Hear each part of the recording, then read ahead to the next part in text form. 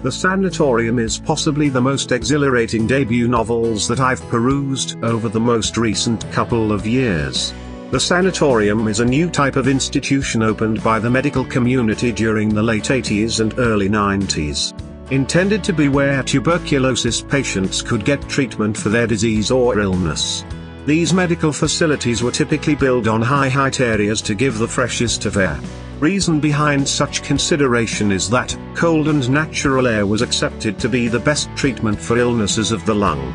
They offered daylight, nutrition, peaceful rest, and cool, fresh mountain air as the ideal course to help patients recuperate.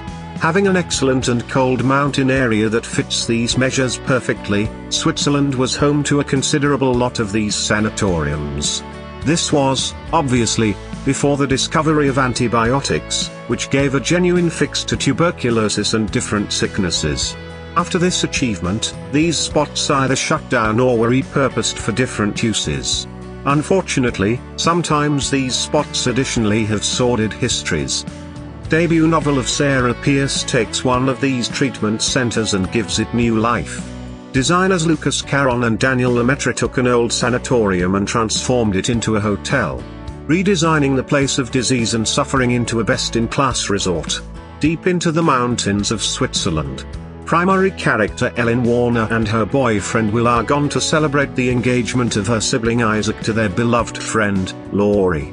However, somebody has a different plan for the visitors, and as winter storms cut them off from the remainder of the world, a murder mystery plot unfurls.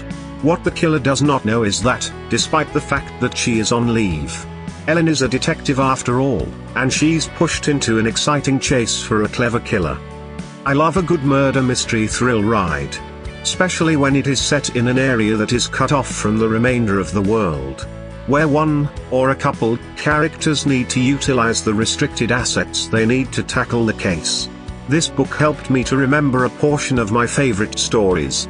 The Sanatorium was an amazingly written mixture of the perspectives I adored best about these stories, minus the paranormal, obviously.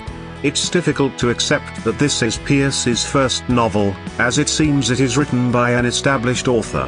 While I did suspect the killer almost immediately, my hypotheses regarding why and how were far from base, and there were a few exciting twists that knocked my assumptions off their feet.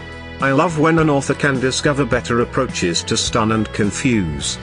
All things considered, I recommend it for people who love murder mystery, spine chiller, and nearly all horror suspense books.